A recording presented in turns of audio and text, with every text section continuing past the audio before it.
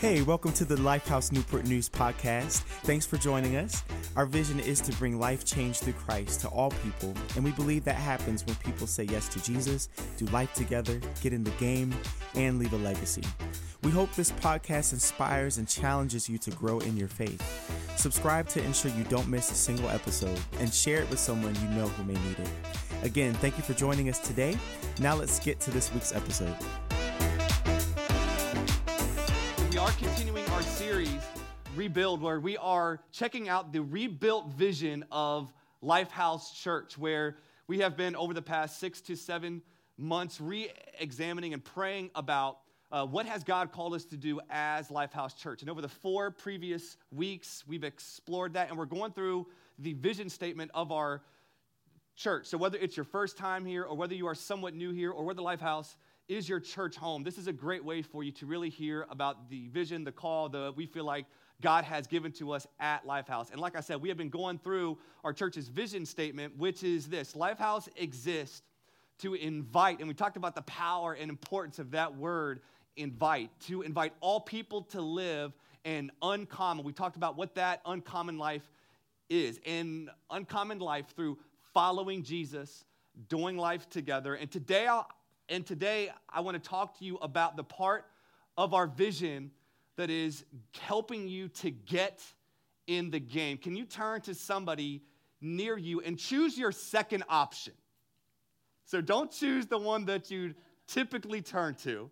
I want to challenge you, turn to your second option, but that person then might know that they're your second option.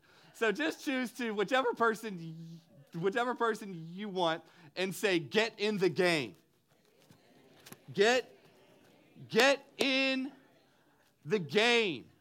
Get in the game. Before we actually do that, though, really quick, I want to bring to your attention really quick this card here, which you should have received whenever you walked in. Part of rebuilding the vision of Lifehouse is rebuilding our volunteer teams. Unfortunately, with COVID going on and stuff like that, one of the big areas that has taken a big hit is our volunteer teams. And what I would simply ask, if Lifehouse is your church home, would you consider checking out one of these, what we call dream team choices here, and say, how can you get plugged in and essentially do what we're going to be talking about today, which is get in the game. So would you take a quick look right here at this card and possibly consider partnering with us through joining Lifehouse Kids or our setup and teardown team or the hospitality team? Just kind of say, hey, you know what, maybe I just want more information about these teams. Signing up or checking one of these boxes here doesn't guarantee you, it doesn't lock you down into something. It just simply says you want more information. And we would love to have the opportunity to share with you about the opportunities to get plugged in here, get in the game, and see lives change as we hope to invite all people to live an uncommon life by following Jesus, doing life together, getting in the game, and leaving a legacy. So getting in the game. Unfortunately, what I believe we see right now is Christians are playing games instead of getting in the game.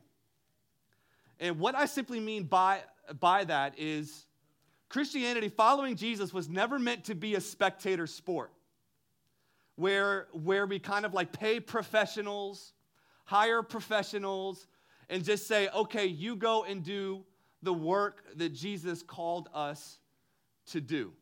And unfortunately, what you see is the church can be so focused on things that in the light of eternity mean nothing and have nothing to do with the church's original Jesus-given purpose. And when that happens, that's when you see the church fighting about dumb stuff. That's when you see the church focusing on things that have nothing to do with its purpose, mission. You could call it sideways energy. Have you ever experienced this? At your job, you've got a clear mission, a clear purpose, and you're focused on stuff that's just pulling you sideways instead of moving the mission forward. Have you experienced this in relationships where you've got your spouse or you've got a friend and you're so worried and you're focused on things that don't have anything to do with what your purpose is? And I think, honestly, what we have seen, including us, is that we have become so concerned about sideways stuff that in the light of eternity has nothing to do with the church's original mission and with Christ followers' original mission. This past week, me, me and the family went down to Kitty Hawk for 2 days because school was starting this week. Can I just get an amen? Can we just give Jesus some praise? Lord, I just want to pause this service and say thank you that our kids will not be home for 7 hours a day. In Jesus' name, amen, amen. All right, well, like I say, I'm just a little excited. So we're like, okay, let's just go away, get away, hang out a couple days, get some family time in. But I'll just be honest, I had a really hard time, and possibly you might struggle with this too, of detaching from your work.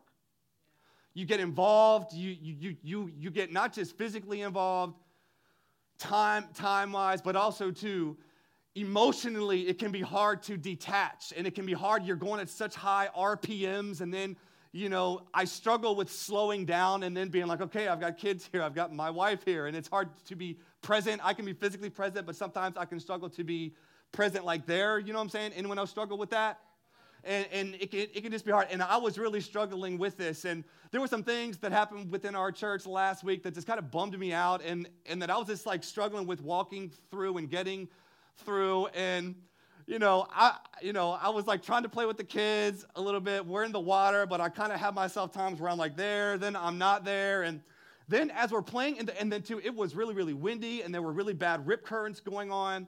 And so, I was having this moment struggling, and then I kind of turned this way towards kind of where the ocean is, and then I saw this kid out there floating that was probably 2 years younger than my son Jackson, so he was probably 8 years old, and he just had this look on his face of there's nothing I can do right now,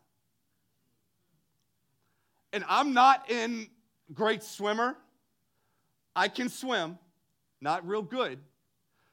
But when I saw him and it seemed like this doesn't look right, he's pretty far out there.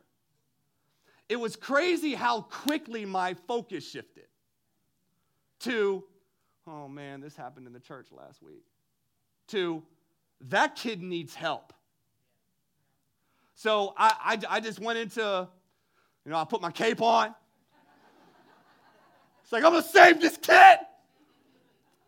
Be a hero. So, man, I went out there, swam out there, got him, and he was giving up. He was at that point saying, I'm not going to fight this current no more, and he was literally drifting out. Got him, I brought him back, lifeguard ran, everything okay. But what struck me is it really felt like this is how sometimes the church can be. Is we can get, me, I was so focused on, just stuff happened. I'm kind of, mad about it. What if to him I would say, hey, sorry, bro, I had a hard week at work. Hope you make it. No, my purpose at that time was very clear. Go and save him. And what the church's task and the church's job is to be the hands, feet, the body of Christ to a world that needs, call it what you want, healing, wholeness, saving, whatever, that needs the love of Jesus. But I feel like we're so focused on sideways energy that we miss the purpose the church has been put on this planet. And just as I could have missed the opportunity to love and serve this kid by going out for him, I think the church misses the opportunity to do the exact same because we're so focused on stuff that in the light of eternity doesn't mean a daggone thing. When we say getting in the game, we simply mean this. What part are you called to play on Team Jesus? He's got a part for you. If you are a Christ follower, you are a part of not just a church, you're a part of the church. But you're a part of the church, I believe everyone needs a church. I don't get how people can say, I love Jesus, but I'm just not for the church. The church is called Jesus' bride. The church is called the body of Christ. And yes, collectively, we are the church. If you're a Christ follower, yes, but at the same time, you can see even in the very early church, they had local expressions of what the body of Christ and what the church is called to look like.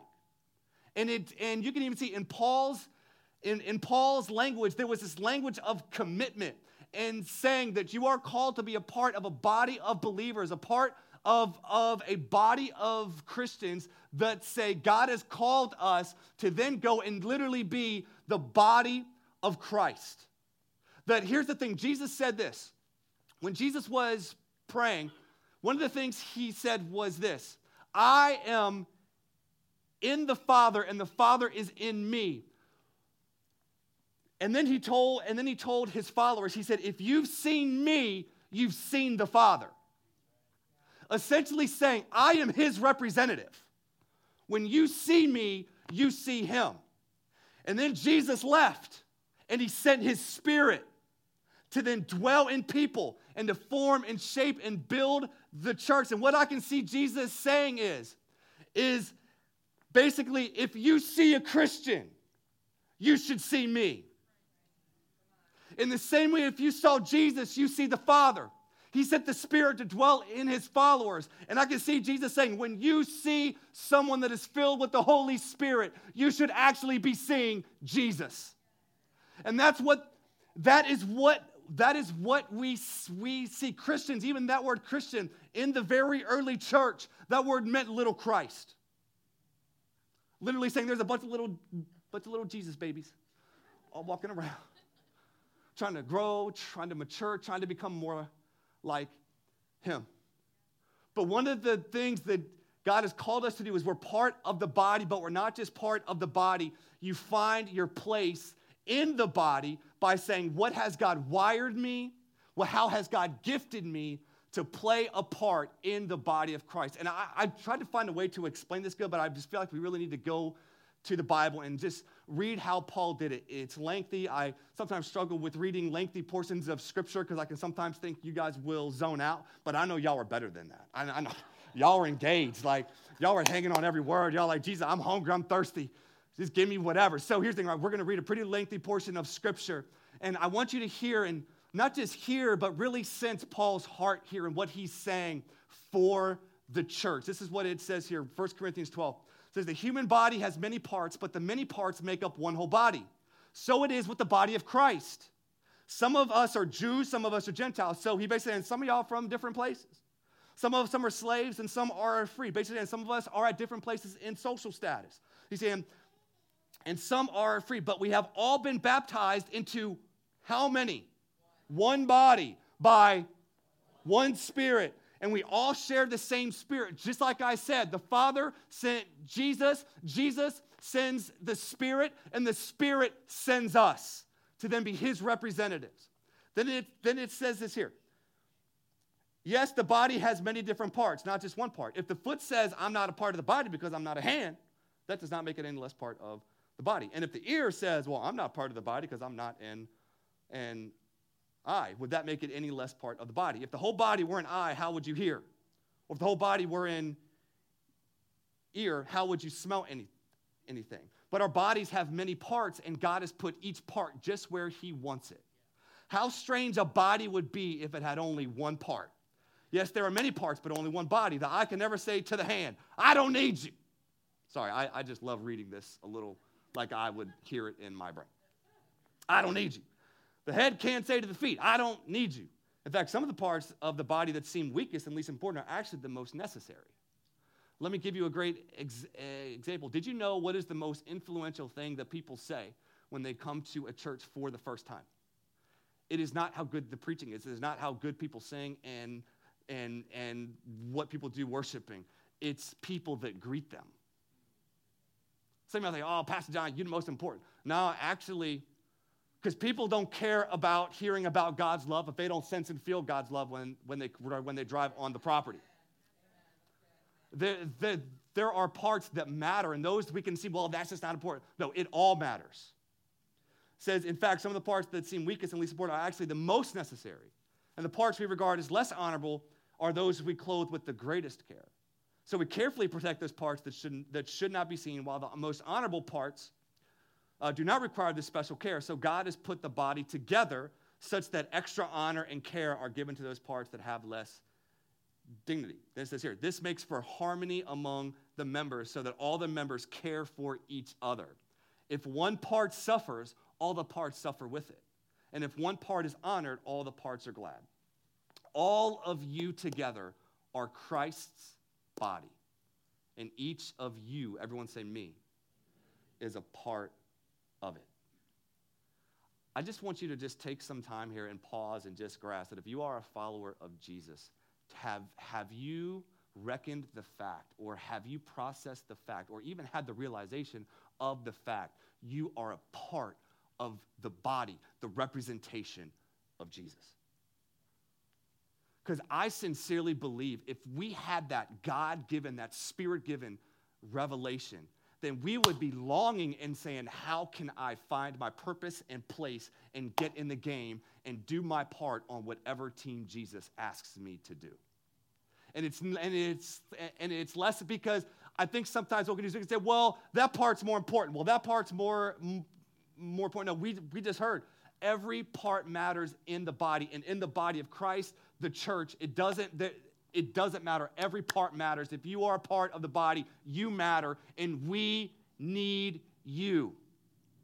We need you. Because God has given you a gift, a talent. God has given you something to use to be an expression, the physical expression of a Jesus that cannot be seen. People are not going to see. Maybe they have a dream, maybe they have something like that, but the church is literally called to be the physical representation of a Jesus that they can't see. One of the things that kind of always used to, one of the things, as the pastor, I always get called to pray for everything. I'm at a birthday party. Pastor, will you pray? I'm like, you a Christian? You can pray. It's like everyone asking me to pray for everything. Wedding yesterday, right? Like the whole family's Christian, but like, Pastor, can you come up here and pray? And that used to bother me some. I'm just like, man, like, you a Christian, you can pray. I pray the same stuff you pray. Like, just. But then I finally read this book that said this: as Christians, we are called to be parables of Jesus Christ. Essentially saying a parable is taking something that is not known and giving it a physical presence so it can be known. That's why Jesus taught like that. Jesus would take principles, heavenly principles, and use physical examples to take it, illustrate it, because he was trying to take something that was not understood, take something that is understood, and use that to make it known. So now I've seen whenever someone asks me to pray, what they are essentially saying is, we feel like you represent Jesus to us. But that's just not me. That's just not because I'm a pastor. That's all y'all. We're all parables of Jesus. And we are called in whatever context, whatever place, work, job, family, fun, hobby, community, wherever you go, it's as if Jesus himself is going there. Because y'all, if that's not, what are we doing? All right, let me talk to you about getting in the game. I'm a little passionate about this. Because, y'all, I am passionate about seeing the world know who Jesus is, and that will not happen simply by us playing games. That will happen by us getting in it. But I think there's some reasons we don't want to get in the game, and I want to talk to you about what those 4 things are, the 4 biggest reasons that I see. First off, you feel disqualified because of your past or current sins or struggles. Some of y'all are like, John, why would God use me? Do you know what I've done? Do you know where I've been? Do you just... And we can get so hung up on our past or stuff we're struggling with now that we can miss what God wants to do right now through you. I would just simply ask, have you ever read this book? I mean, I'm just asking.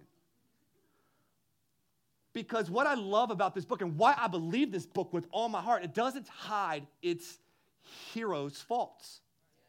It doesn't try to make David look like this perfect king. King David killed Goliath. Yeah, also slept with a dude's wife and had him murdered. Noah, he built the ark. What a man of faith. Gets out the ark and gets drunk. Abraham, father of the faith. Father Abraham. And his wife presented to him this other plan to make God's promise happen. And it was like sleeping with some other girl. He was like, yeah, I'm down. You know, it's like Paul killed Christians, y'all. murdered them. Peter was a drunken fisherman that cussed all the time. I understand it's easy to look at your past, but what the beauty of the gospel is Jesus deals with your past. And he gives you promises for the future. And he can help you in the present. So if you are saying, why would God use me because of my past failures or my current struggles, this book says, nah, it can't. It doesn't matter where you're at in your faith. If you are a follower of Jesus, he wants to use you. Even if it's just by helping or serving, don't underestimate what God can do through you. By simple, kind words, by simple actions of love. You might say, John, I don't have training. We'll help with that. You say, John, I don't know the whole Bible. Welcome to the club. I don't either. You say, John, look, all I simply ask is don't disqualify what God has qualified. Do not disqualify what God has qualified. Because God will use you in the midst of your struggles. Because he sees the heart. Man doesn't. God knows if you're trying. God can see if you're struggling. God can see. And part even of your growth is going to be saying, God, use me even when I'm not perfect. So would you please not let that disqualify you? Secondly, the biggest reason why I feel like people don't get in the game is you think getting in the game is just for professionals. So you're like, John, that's why we pay you. That's why I put my $20 in weekly. So you can feed your kids and feed your family. And you do the work. This is killing the church, y'all. Killing the church. This professionalization of the ministry. Where you think what I do is more important than what you do. As a matter of fact, a Barna study, a research firm actually said that 75% of people that go to church weekly believe what the pastor does is more important than what they do. Y'all, I want to let you know that is not true. I've got a call, you've got a call, I got a job, you got a job. And just because I am essentially full-time pastoring and leading and doing things within the church does not make what you do full-time less important. Because God will not waste your vocation. God will not just say, hey, go to your job for 40 hours per week and just endure it, and it sucks, but don't do anything to make a big impact in people's lives. He's not going to say that. He's saying if you are at your job, you haven't been sentenced there, you've been sent there. Because the Spirit inside of you has sent you. You might say, well, whether you chose it or didn't chose it or you were sent there or whatever, you're there. I don't think Paul was like, well, I'm in prison, life sucks. He said, I'm here. These chains that are around me are going to hear about the gospel. Paul even said, when I was in prison, me being in prison actually served the purpose that I could tell the people in prison and the prison guards about who Jesus is. He didn't waste a moment or waste an opportunity to make Jesus good, to make Jesus great. He got in the game. Getting in the game is not just for professionals. What you actually see, Paul actually said in Ephesians 4, that the leaders in the church, the pastors, the prophets, the evangelists, the teachers, the apostles, those positions that God has given, and they actually call them gifts, have been given to the church to actually equip the church to do the work of the ministry. Where my job isn't to just do the work, my job is to coach. My job is to say, what you doing? God has you there. Like, that's what I feel like today, is I'm almost like a coach talking to its team and saying, we got a job to do. We got a purpose to do. You have got a purpose on this page. If you're breathing, God's not done with you. Let's go. If we focus on sideways energy, on our past and stuff like that, we'll never say, God, what do you want to do? And as leaders in the church, our job is to try to equip you to get in the game. That's why sometimes we'll be annoying. Hey, what are you doing, sir? Oh, Are you serving? And I think sometimes that scares some of y'all because y'all are like, man, I don't want to be asked that, right? You know, but honestly, our heart isn't to get something from you, it's to get something to you, because we know that when you serve and you find your place, what you actually step into is your God-given destiny and your God-given purpose. Don't think, he says, I'm not a professional, God can't use me. That's a load of stuff. Thirdly, why people don't get in the game is you view the church as something you go to instead of a mission you belong to. Y'all, what I believe has killed church is we think that we are a part of the church because we go to a place and worship. That's a part of the church. But part of the church is saying, I'm just not here to receive and to consume. I am here to be trained and equipped to go out and do the work that God has called me to do. It is a mission that Jesus gave that the church is simply trying to carry on. Church is not an event you attend. It is a mission, a purpose, a calling that we are in, that we say, God, how can you take my time, my talent, my treasure, my whole being, and move the kingdom of God forward?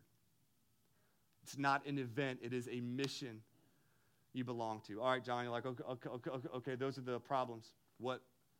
How do we get in the game? All right, I'm going to ask you 5 questions. 5 questions. Instead of just telling you, do this, do that, do this, I want to simply just ask you 5 questions. And really what I sincerely hope to do today, and what I felt like the Lord tell me, is there's this story in the book of Ezekiel where there is this prophet, he's named Ezekiel, and God gives him this crazy message to go to this valley of dry bones, where it's dead, it's dry. It's just imagine a valley, a place where there's dead bodies and there's just dry bones there. And God tells his prophet Ezekiel, I want you to go to those bones and I want you to prophesy over those bones. I want you to stir up with the word of God these dry bones. And basically where there is death, I want you to stir up life. And that's what I felt called to today. That I believe there are some dead places inside of you where God has purpose. That you have even put in your life, you have said, that's a dead place, I'm not going there no more. But I believe sincerely today, God is going to stir something inside of you to revisit those dead places and to say, is there some purpose there? In that pain, is there some purpose there? In that place where it looks dead, is there some life there? And what I want to do real quick is actually read to you this portion of scripture in Ezekiel chapter 37. This is what it says here. It says, the Lord took a hold of me, and that is Ezekiel, and I was carried away by the Spirit of the Lord to a valley filled with bones. He led me all around among the bones that covered the valley floor. They were scattered everywhere across the ground and were completely dried out. Then he asked me, Son of man, can these bones become living people again? O sovereign Lord, I replied, you alone know the answer to that. Then he said to me, speak a prophetic message. In other words, preach to these bones and say, dry bones, listen to the word of the Lord. This is what the sovereign Lord says. Look, I'm going to put breath into you and make you alive again. I will put flesh and muscles on you and cover you with skin. I will put breath into you and you will come to life. Then you will know that I am the Lord. So I spoke this message just as he told me. Suddenly as I spoke, there was a rattling noise all across the valley. The bones of each body came together and attached themselves as complete skeletons. Then as I watched, the muscles and flesh formed over the bones. Then skin formed to cover their bodies, but they still had no breath in them. Then the Lord said to me, speak a prophetic message to the wind, son of man. Speak a prophetic message and say, this is what the sovereign Lord says. Oh, come, blow breath from the 4 winds, breathe into these dead bodies so that they may live again. So I spoke the message he commanded me, and breath came into their bodies. They all came to life and stood on their feet, a great army. And what I'm praying for in our church is that today something would be sparked, something that where there's dead bones, that there would be something that would be spoken today through the power and spirit of God that would take those dry bones and bring them to life. Why? Because God is calling us to be a great army of his church, a great army of people that come together and share and show the love of Jesus and be the physical representation of him to a world that cannot see Jesus. I thought that was better than, I thought that was pretty inspiring, but I guess not. Okay, we'll go ahead and dive in here to these 5 questions. How do we get in the game? Ask this question. What need do I see? I think sometimes God shows us things that need to be done, not so we can complain and be angry, but so we can say, okay, how are you going to be part of the solution? I believe we've been shaped and formed to be a people that are good at recognizing what is wrong and terrible at being part of the solution. Why? Because we can judge anything now. We can write reviews. So we're so good at being critics because we've got permission to. And one of the things that I think has unfortunately made its way into the church is we've become such good critics. Well, how did this, what did the preaching, the worship, or what did that do for me today? Instead of saying, what did it do for God today? But I think sometimes we get so good at being critics, we don't actually take time to say, what need do I actually see? And not just what do I see, how can I actually play a part in fixing it? There are some things that God will show you for the specific reason that he's calling you to be part of the solution to fix it. One of the things that I absolutely love about For Our City Week is sometimes it can expose people to parts of our city that they never even knew were there. It exposes them to different needs in different places within our city that sometimes people can be like, I had no idea that was even a thing. But sometimes God will show you something. So maybe God has gifted you to be the one to fix it. I want to say, if there's something at Lifehouse that you're like, this is a need, maybe God's showing you that because he's saying, hey, it's time for you to jump in and get in the game. It's not, but also, too, it's not just needs you can see. Sometimes it's needs that are thrown out there, right? And just to give you a couple, because I'm the lead pastor, and I can, right, is if you in any way, shape, or form want to get involved with Lifehouse Kids, we'd love to have you. We have kids that are hungry to hear about God's word, hungry to have adults pour into them and speak Jesus into them. We have a great need with our setup and tear down teams. If you can lift something, if you can do something, you can get here 1 hour before service starts. We have a great opportunity to transform this amazing theater into a church spot every single week. If we have got a place for you no matter where you are on your faith journey. You might even say, John, I'm only here a couple months. I'm just here training. I'm at Fort Eustis training. We've got a spot for you. One of the things we say, if someone comes in, military families, and they're like, hey, I'm only here for 6 months, 8 months, whatever. We say, get in the game. Who cares how long you're here? Don't waste this time. Like, get in the game. We got a spot for you. But what need could God be showing you, not just at the church, but even in your family, even at your job? This is not just about our church, but this is also wanting to equip you to say, how can you take these principles even outside of the church here? So maybe what need do you see at your job that if you filled would meet an incredible need to get in the game? What need do you see? Secondly, the second question is this. What makes you angry? And I'm not talking about throw tables, although Jesus did. I'm not talking about flip tables, even though Jesus did. There's something called righteous anger. I'm not talking about alcohol anger. I'm not talking about road rage. I'm talking about righteous anger. And righteous anger says this should not be. It's not okay to have kids sleeping on the floor. It's not cool that people in our city are hungry. And really, if you want to examine maybe what you're called to get in the game, maybe you need to examine what makes you righteously angry. Jesus was angry, but his anger led him to doing good.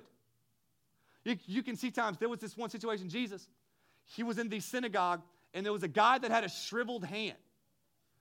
And it was just sitting there, and it was like, and Scripture says this, Jesus looked around at the synagogue leaders in anger and then healed the guy's hand.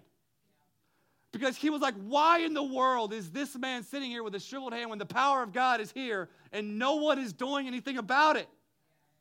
So he said, be healed. And the dude was healed. His anger led him to doing something good. Is there things inside of you that make you literally angry? That could be a pathway, a doorway to saying maybe that's where you're called to get in the game. Maybe you've been church hurt, and one of the things the church hurt you was that churches didn't do relationships right. Well, you got another shot. Maybe, you know what just makes you angry? Maybe whenever you walked into a church one time, it just wasn't welcoming, friendly at all. And so instead of getting ticked off mad, maybe God's asking you to be one of the ones that help present a loving atmosphere. I remember there was this one girl in our church a couple years back. She walked into a church service with her baby, very young age.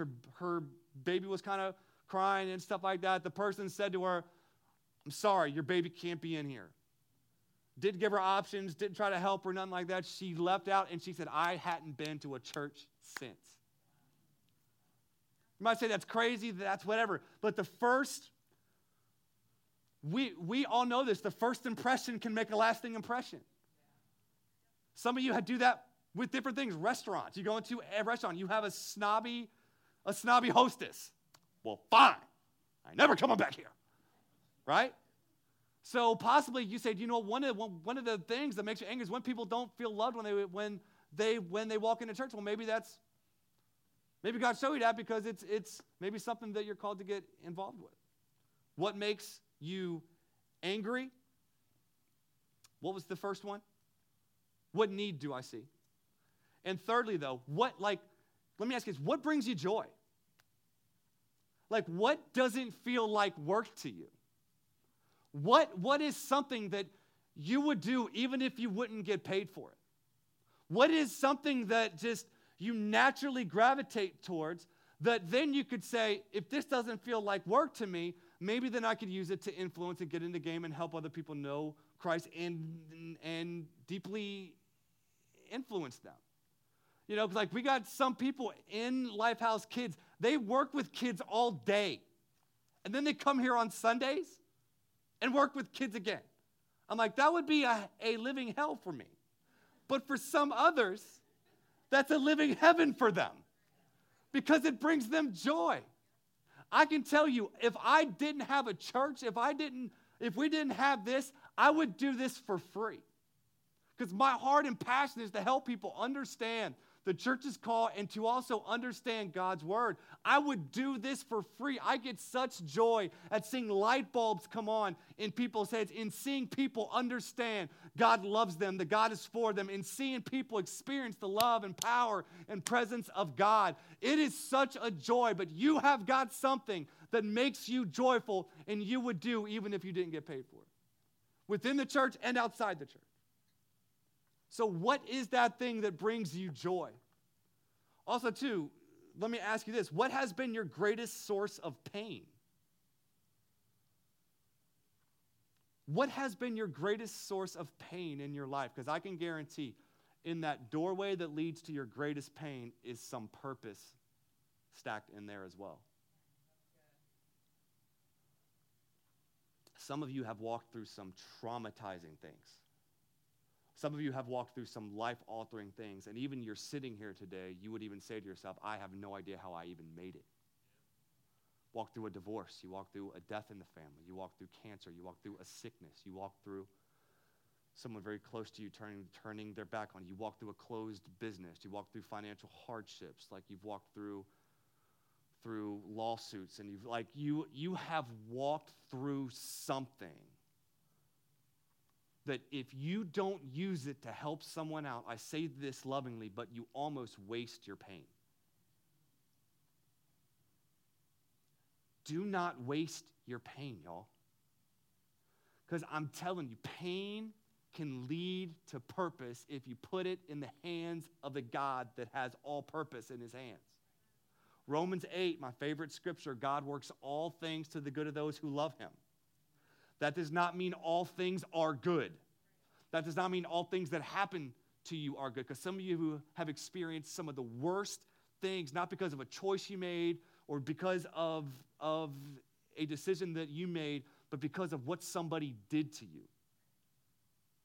Whether it was hurt on their end and they were just hurting somebody else and that somebody else was you, or whatever. But what we see in Scripture is God promises that he will take all things and make it work, here's the thing, for your good and for his glory if you take your pain and put it in his hands. But some of y'all are scared to do that because you've got to actually say, I need to heal from this pain. I need to actually explore this pain. I need to not just stuff it, deny it, deflect it, defend it, or take ownership, but actually as part of your healing will be helping other people through the same thing and the same pain you experience. It's an incredible example within our church over the past year. There is a family within our church, I'm going to keep them nameless, but has walked through something extremely difficult with their child. Was born premature. Child did not even make it. The child was actually dead for like 7 minutes. And the child came back, and literally they say through a miracle of God, the child actually just went home yesterday. He's been in what's that called? NICU, NICU for I think it's 5 months they've been there. And it is a miracle of God. But let me tell you, the father, right, when they were over in Norfolk at the Children's Hospital there, and they were doing family sessions, and they were doing family counseling sessions with the counselor there as they were there with their child who would kind of go in and out, kind of have good days and bad days, and they would be on this roller coaster. And they would be in these family sessions, and what this one dad told me that goes to our church, he said it just seemed like everything was geared towards the mom, and he just seemed like it was just like everything was just like geared. And then he said, I felt this thing one day after the counseling session with the families there. I just said, if you are a guy here and you want to talk this through things from a guy's perspective and from a guy's viewpoint, meet me downstairs and we'll go grab a beer together or something like that. And he said, every single guy in that family, after that was done, went with him. And he said, John, it was the most amazing thing hearing these guys that have stuffed, didn't feel like they had a safe place to talk when they were in a group of guys opened up and shared. And there was this brotherhood built between these families walking through one of the greatest pains of their life of seeing a child go through something that they never expected or wanted their child to walk through or go through. And they felt helpless, like we didn't call, but what I love is Josh. I see, this is his name. Ricky, I'm just kidding, it's not his name, but he told me he was just like, in that room I found purpose that I didn't think I had. But it was found in his pain. He saw the need. He could have easily just said, woe is me, and I'm sure there was a lot of that. And they've been on this emotional roller coaster. But what I love is in the midst of that, he said, what can now I do to find some purpose in this pain? I apologize if somebody lied to you and told you that following Jesus is not painful. I'm serious. Because following Jesus does not mean bad things will not happen to you. A verse that we don't see on greeting cards at Christian bookstores is something Jesus said, in this world you will have trouble. But take heart, he says, I have overcome the world. And that whatever you walk through, he's with you. Whatever battle you fight, he surrounds the battle. But my heart for our church is that we would not take our pain and stuff it and deflect it and defend it and just act like it didn't happen. But we would do the hard work of letting God redeem it and then letting God use it. Because there are some of you here, God has given you a testimony and a story to share. But you're not ready. Some of you are ready. And we need to hear it. We need to hear what God has done. But also, too, if you are in pain today, you say, John, you've just got something that you feel like you cannot work through. We want to walk with you. We want to pray with you. We want to help you whatever ways we can with the resources within our church, outside of our church. Help you heal from the pain that you feel like is holding you back from getting in the game. What's been your greatest source of pain? Lastly, though, what has been greatest areas of victory in your life?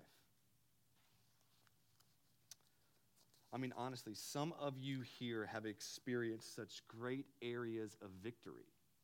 Like you have financially killed it. Praise God. Good for you. There's a lot of other people that could say, how did you do that? There are some people here. You've overcome addiction.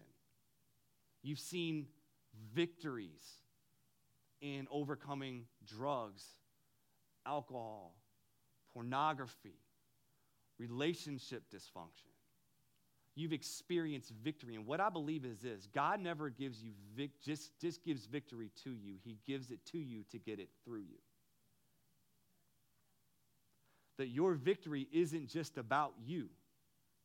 Your victory is about who does then God want to give victory to through you.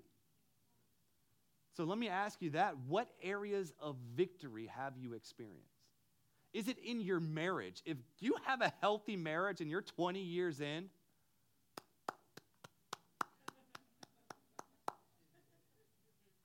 if you have a healthy marriage and you still like each other, by year 8, statistics say about year 8 is when most divorces happen. Because by that time, the honeymoon's worn off. You're done playing the, we're going to bear this. And by that point, you're just like, forget it. I'm done. If you've experienced victory in that area and place, we got marriages that need what God's done in you. If you've experienced victory, maybe in your relationship with Jesus, like you've just seen growth happen. We have people within our church that are longing to connect with somebody that is following Jesus. All I'm saying is, what victory has God gotten to you that God wants to do through you? Let me say this in conclusion. Nothing in your life is wasted. Nothing. God doesn't waste a single moment. God doesn't waste a single experience. He doesn't waste a single place you've lived. He doesn't waste a single dysfunctional relationship. He doesn't waste a dysfunctional upbringing. He doesn't waste a college experience. He doesn't waste a thing if you let him use it. He will use it. Let me say this, though. God doesn't need you, though. And you're like, John, you just say like God needs us. Yeah. He doesn't need us, but at the same time, he will use you because he loves you. So let me give you a great example here. So I've got 3 boys, 10, 7, and 5. When I'm trying to do yard work, they are a hindrance to progress. To put it lightly. Like, I spend more time yelling at them to complete what they started than I do, like, doing the work that needs to be done. But through that, I'm trying to teach them something. I don't need them. Like, I don't need them to do the yard work. But I also realize I need to involve them because I love them, and I'm trying to get something else to them. God doesn't need you, but he wants to use you. He wants to involve you. Could he do it quicker? I don't understand it. I'm like, efficient, God. Be efficient. And you know what being efficient would mean? Not using me. And probably not using Peter or Paul or all these other ballers. God, if you could just do it. But what we see throughout this book here is God always partners with people.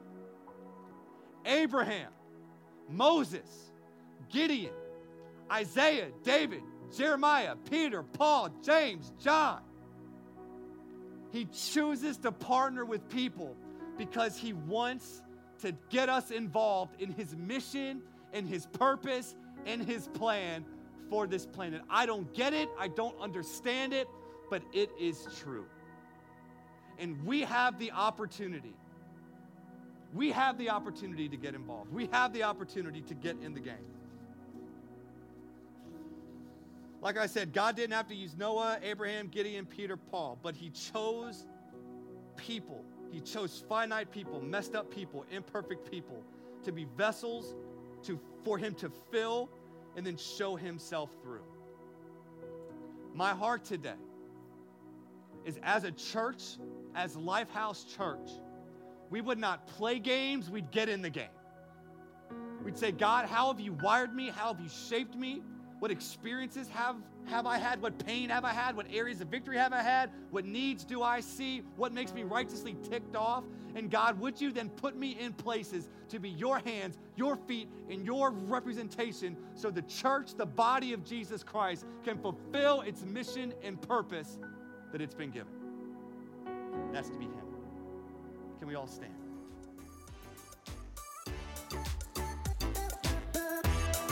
Thank you again for joining us today.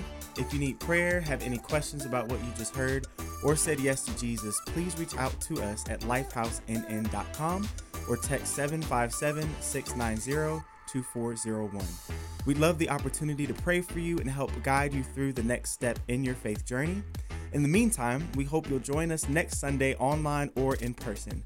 For service times, visit lifehousenn.com.